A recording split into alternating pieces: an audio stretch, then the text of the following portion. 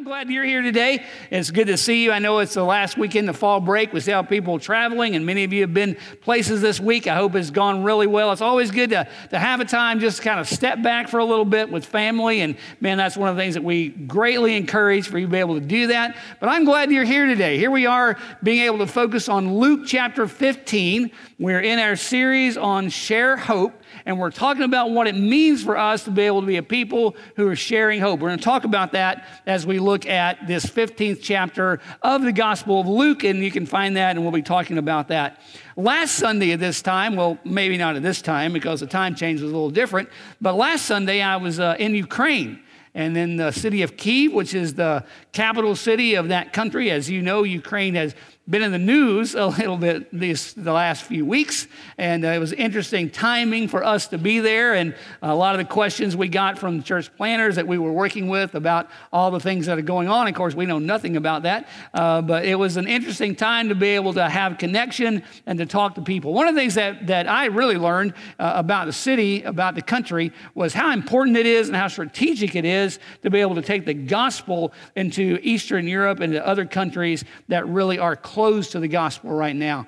It was an interesting in the country of Ukraine to be able to share the gospel openly, to be able to work with church planters who are there. We were able to work with 4 church planters and go to their churches and preach and teach, do kids ministry and do some women's events, men's events, different kinds of things, just to encourage church planters to hear what they're doing and to recognize that they, right there in that city, are being able to share the hope of Christ. And man, that is so exciting to be able to see that. When Rob was talking about every tribe and every nation being able to come together to worship, it's an exciting thing to be able to hear that and to know that in that moment in glory, there will be no language barriers. That's one of the things, of course, when I was preaching last week using an interpreter, a translator for all the message, to know that when we're in glory, there will be no language barriers and we'll be there worshiping the Father, worshiping the Lord. That's going to be an exciting time. But last week was a great time, and thanks so much for your prayer during that, an opportunity. We also had a team last week that was in Pennsylvania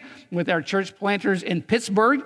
There were a team of 18 that were up there last week. They were doing a lot of different kinds of ministry. They were working in the church plants that are there, and they were being helpful and, again, being able to share hope. You know, that's one of the greatest things about Graceland, right, that we're seeing in these days, how we get to be a part of what God is doing. You know, that's part of our vision statement, being able to transform lives here in our neighborhoods, in generations, and into all the nations through Jesus Christ. And this past week was a great example of that. We know the church plants that we're working with right here in our community. Tonight we'll have our second meeting for Corden, and then also what's going on in Pittsburgh and our church plants there, and then in Ukraine and being able to see and work with church plants there. That God is using and raising up people, churches all over the world. You know, that's one of the most important things I think we have to begin to recognize. Like I said, we hear the news and we watch the news and we see what's going on. And we look at our nation, and we look at things that are happening in our nation, and I think you would have to agree with me that there is an incredible divide, a division between our nation, and how right now our nation begins to look at those of us who are standing firm with the gospel, what that's going to mean, and the churches. What it's going to mean for churches in the days to come. And I think it's very important for us as a church and as individuals to know where we stand and be able to stand on who Christ is and what Christ is doing in our lives and be able to stand for that. But I think one of the things that we're going to have to be about as the church is how we're praying for our nation, because you look at all that's going on around us and you know that even though you might look at it and you might think it's a political battle between one party or another or a group of people and another, but I believe it's far greater than that. I believe it's a battle from Satan himself that's trying to divide, trying to destroy the church of Christ right in the middle of that is being also divided, and it's called upon us to be a prayerful people, praying for our nation, praying for our leaders, praying that God would have his way and do his work. Now, according to God's word, he is going to do that. He is in control of all these things, but I believe we have an opportunity to pray for these things. So I want us actually to do that right now. I want us just to stop for a moment before we head into Luke chapter 15, and I want to just pray for our nation and all the things that are going on. So would you join me as I lead us in prayer? Father, we come to you right now. And we look around, we read the paper, we might look at the internet, we might watch TV, and We see all the things that are around us. And Lord, we know that the battle is not against flesh and blood, but the battle is against the spiritual one.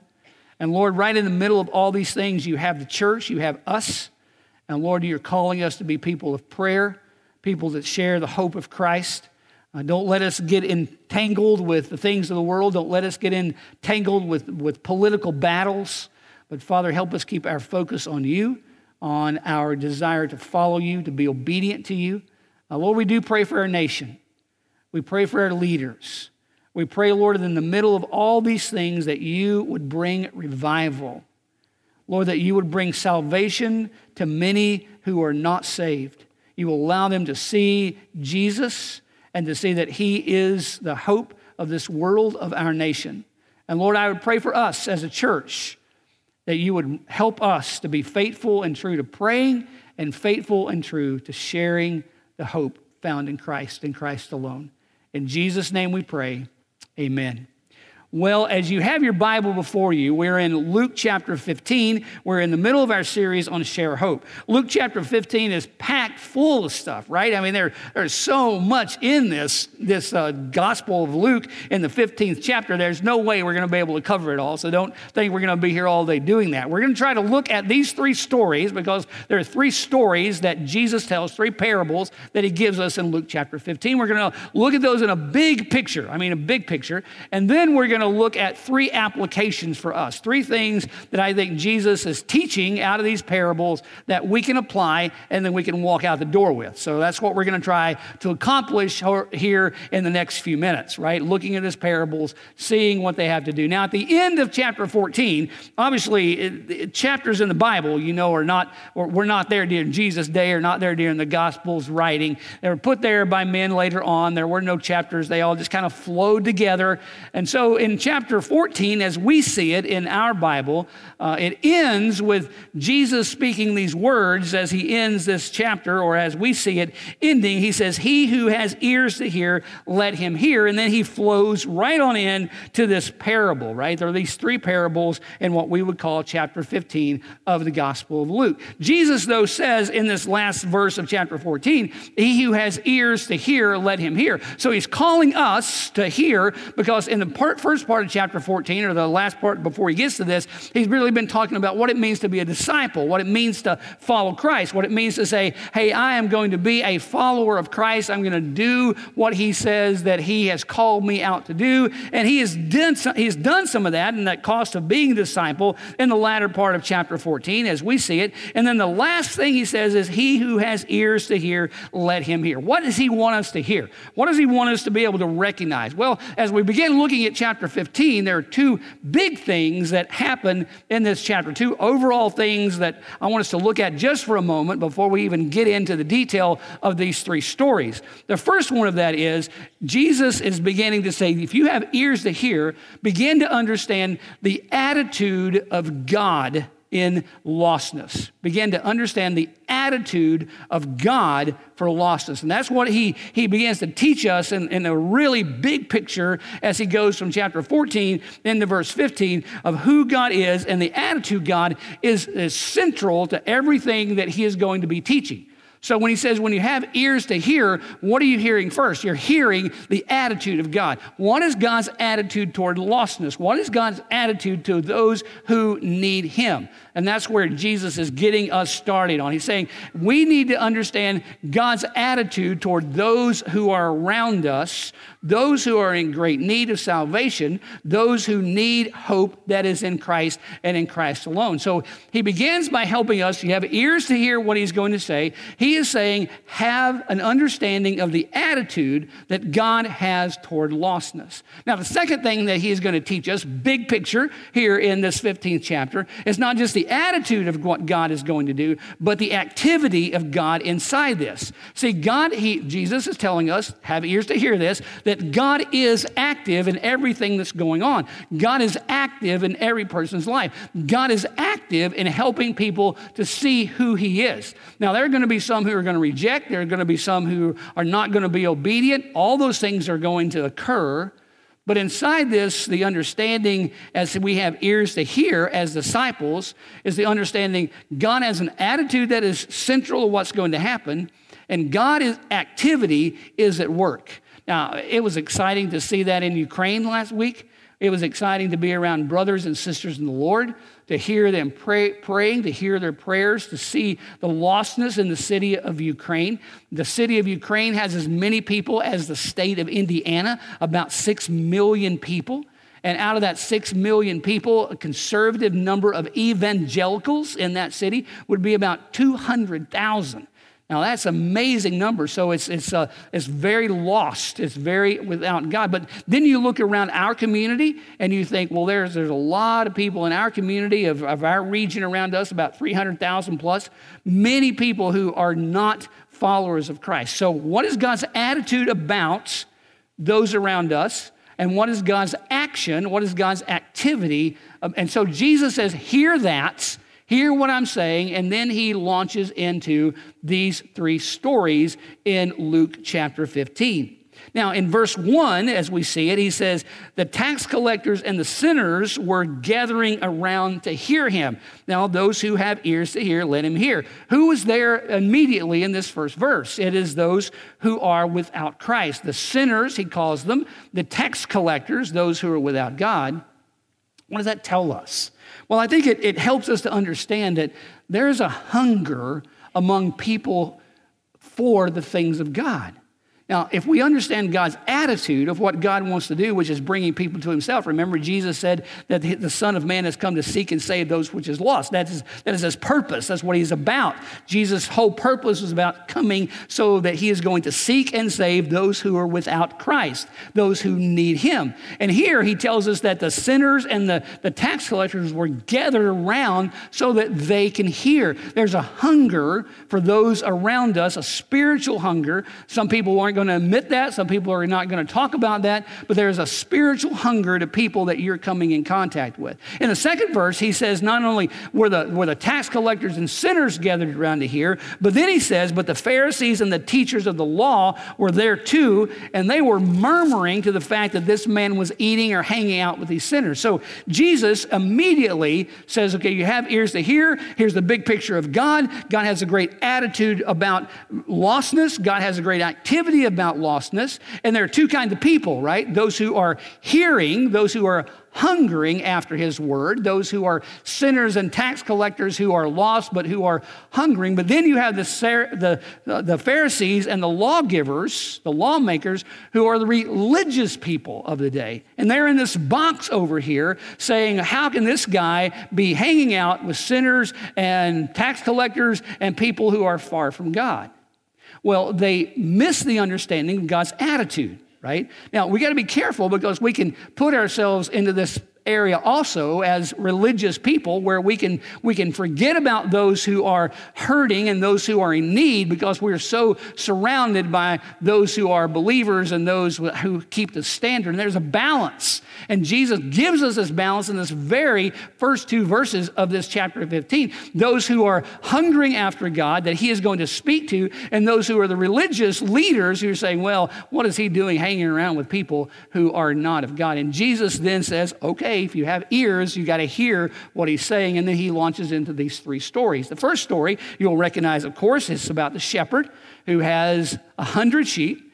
He's the owner of these sheep, more than likely, because of the number that he represents. He's not a rancher that would probably have more than 250 sheep or so. That's just historical fact. So here's a guy who owns 100 sheep. He counts them every day. He recognizes that one is missing. And so the Bible then says to us that he recognizes this one who is missing and he goes to find them. Jesus tells this parable. Suppose one of you has 100 sheep, loses one of them. Does he not leave the 99 in the open country and go after the lost sheep until he finds it? And when he finds it, he joyfully puts it on his shoulders and goes home, which means he has found the one that he is looking for. If you have ears to hear, then hear that. The hunger of those who need Christ. And here Jesus says to these who are listening, the sheep, the shepherd, is going to care about the one. Now, in this parable, there are so many pieces to it, but obviously one of the greatest things we see in this parable, again, is the attitude of God that he cares for you. Man, that's a great word for us. If we have come to Christ, we have salvation. We know how much he has cared for us and moved us from darkness. And that's the first point on your listening guide. We are lost in darkness and we are found in his light. He has moved us from people who are dark, who are lost, who are out wandering by ourselves. And that's so much of the imagery of this story. He has moved us to be people that he has found in the light. He has gone out during the day. He has found this one that was lost. He has put this one sheep on his shoulder and he has carried it back in the light of the day. Because in our darkness, we are lost without Christ, but it's in his light that we have salvation. He is the light of the world. And he has given to us the light in Christ, and we are able to respond to who he is. In the second story, or the second parable that he gives to us, he moves it up a notch, actually. There is a progression to what Jesus has been teaching here. He's been teaching about this lamb that was lost and the importance and the value of that. Yet the second story that he gives us is just a bit of a higher value. But see, because a lamb could be, if had to, is going to be replenished, it's going to be reproduced. There will be other lambs that will come along. So Jesus moves it to a higher level, and he talks about this coin that was lost. And he talks about this lady who has this coin. Suppose this woman has this coin, which in that time period may have been a headband that would have been a dowry from her marriage, which was a normal thing. She would have 10 silver coins, it tells us, not just any coin, but 10 silver coins of great value. It could have been as much as at least a day's earning. More than likely, though, that was more than that because of the way Jesus teaches this parable. And he says in this story that this lady had this coin and she lost the coin. Now, he didn't tell us how she loses it. Maybe she lost it by neglect. Maybe she put it down somewhere and it fell out. Doesn't really tell us how she lost the coin. It's just the fact that the coin is lost. And then the lady becomes very focused on what she's going to do in this case. It says she's going to light the lamp, and then she is going, well, you can read the passage there starting in verse 8, going on down where she sweeps the house and searches carefully until she finds it. When she finds it, she calls her friends and neighbors together and says, "Rejoice with me, I have found my lost coin." Number one, we are lost in darkness, we have found in his light. Number two, we are lost in dust, and we are cleaned by his love. And that's a whole important part of this parable. The understanding that this coin, this valuable coin that could not be replaced, you see, there is a difference. This coin, unlike the lamb, could not be replaced because she had lost it. She just couldn't go out and get another one. It wasn't that easy. And now she has lost it. But she's lost it and she's cleaning the house. She's sweeping the house. And his view inside this is a teaching and understanding for us that we too are lost in our dirt and our filth. And that's what he's connected sin to. Our lostness in the dust and the dirt. Matter of fact, you'll remember in Genesis chapter 2, it tells us that we are coming from dust. And we find out in the Bible that when we die, we go back to dust. Dust is often seen as that representation of humility, of nothing, of lostness, of complete away from what we desire. And here, this woman recognizes that she has to sweep the house. She has to find this coin. She has to, may well be that she had a dirt floor. And maybe you've been on mission projects where you've gone into to houses where the floor is dirt. And so whatever it was in this case, she had to sweep in order to clean, in order to find. And that's another part of what God is doing in our lives, where he takes us, who we are, in our dirt, in our lostness, in our guilt, in our filth, all the things about us, and he finds us inside that. And you can just imagine for a moment in your mind that this lady found this coin somewhere in the dust after she was doing all the sweeping, and she picks it up, as we have done with things that we have lost.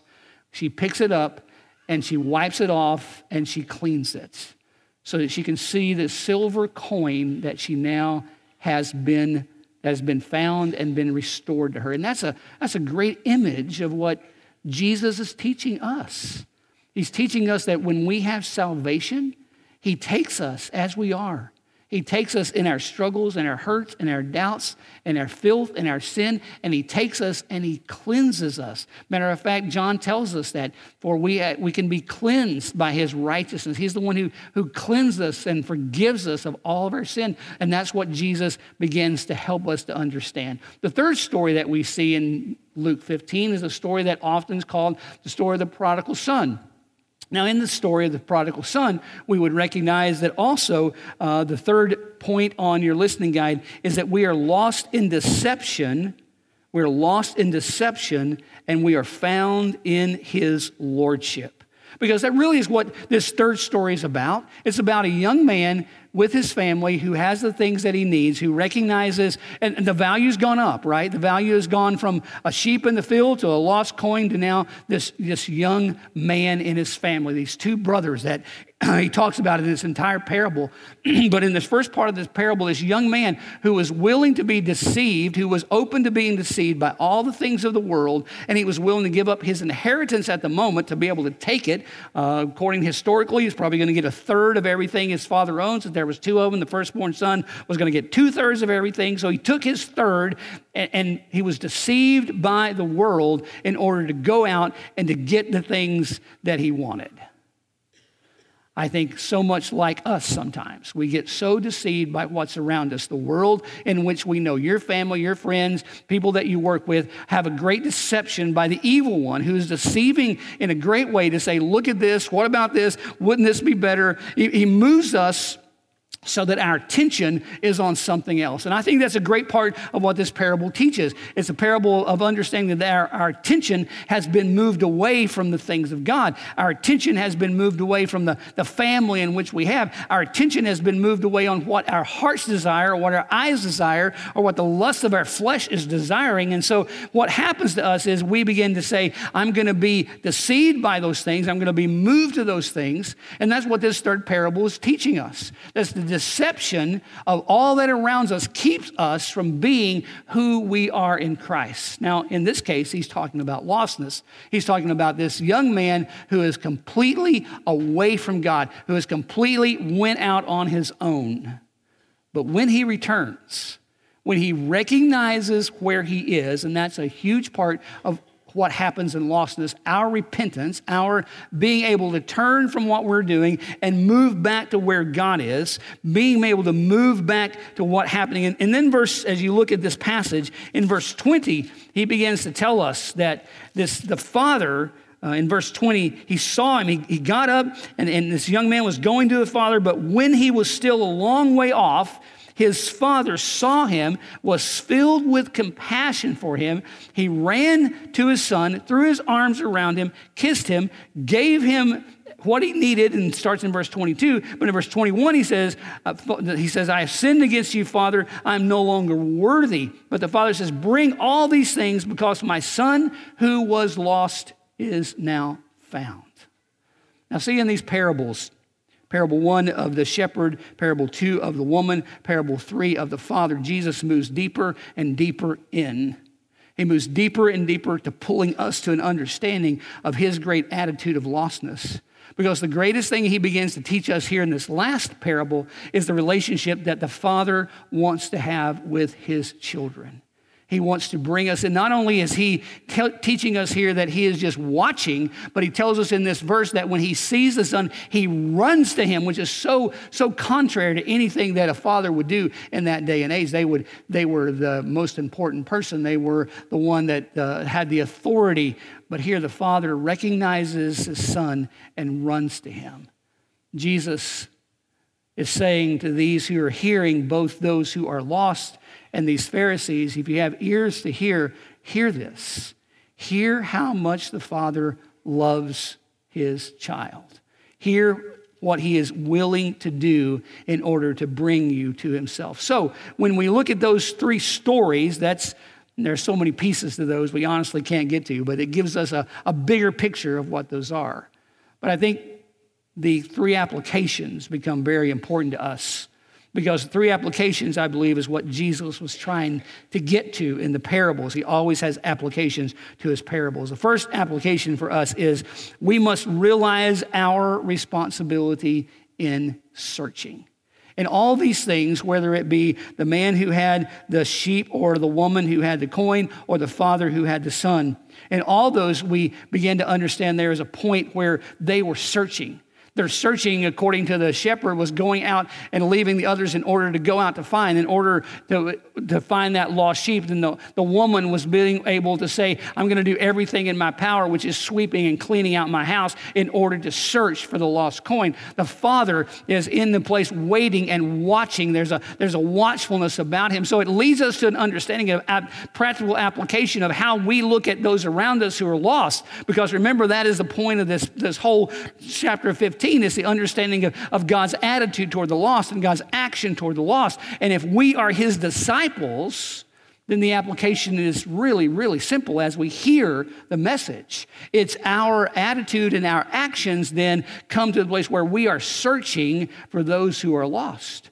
We are sharing the hope of Christ inside our neighbors, inside our friends, with our coworkers, with those around us, because we know if we don't search for them and they are found through Christ, that they will be lost in eternity. We understand that from a Bible perspective, that people who die without Christ spend eternity in hell away from him. So it becomes important, so much important for us as the church, for us as believers, to shout out the news of this understanding that we are responsible for the searching and the speaking out of God's word. Second, he tells us one of the applications is we must respond with hearts of worship.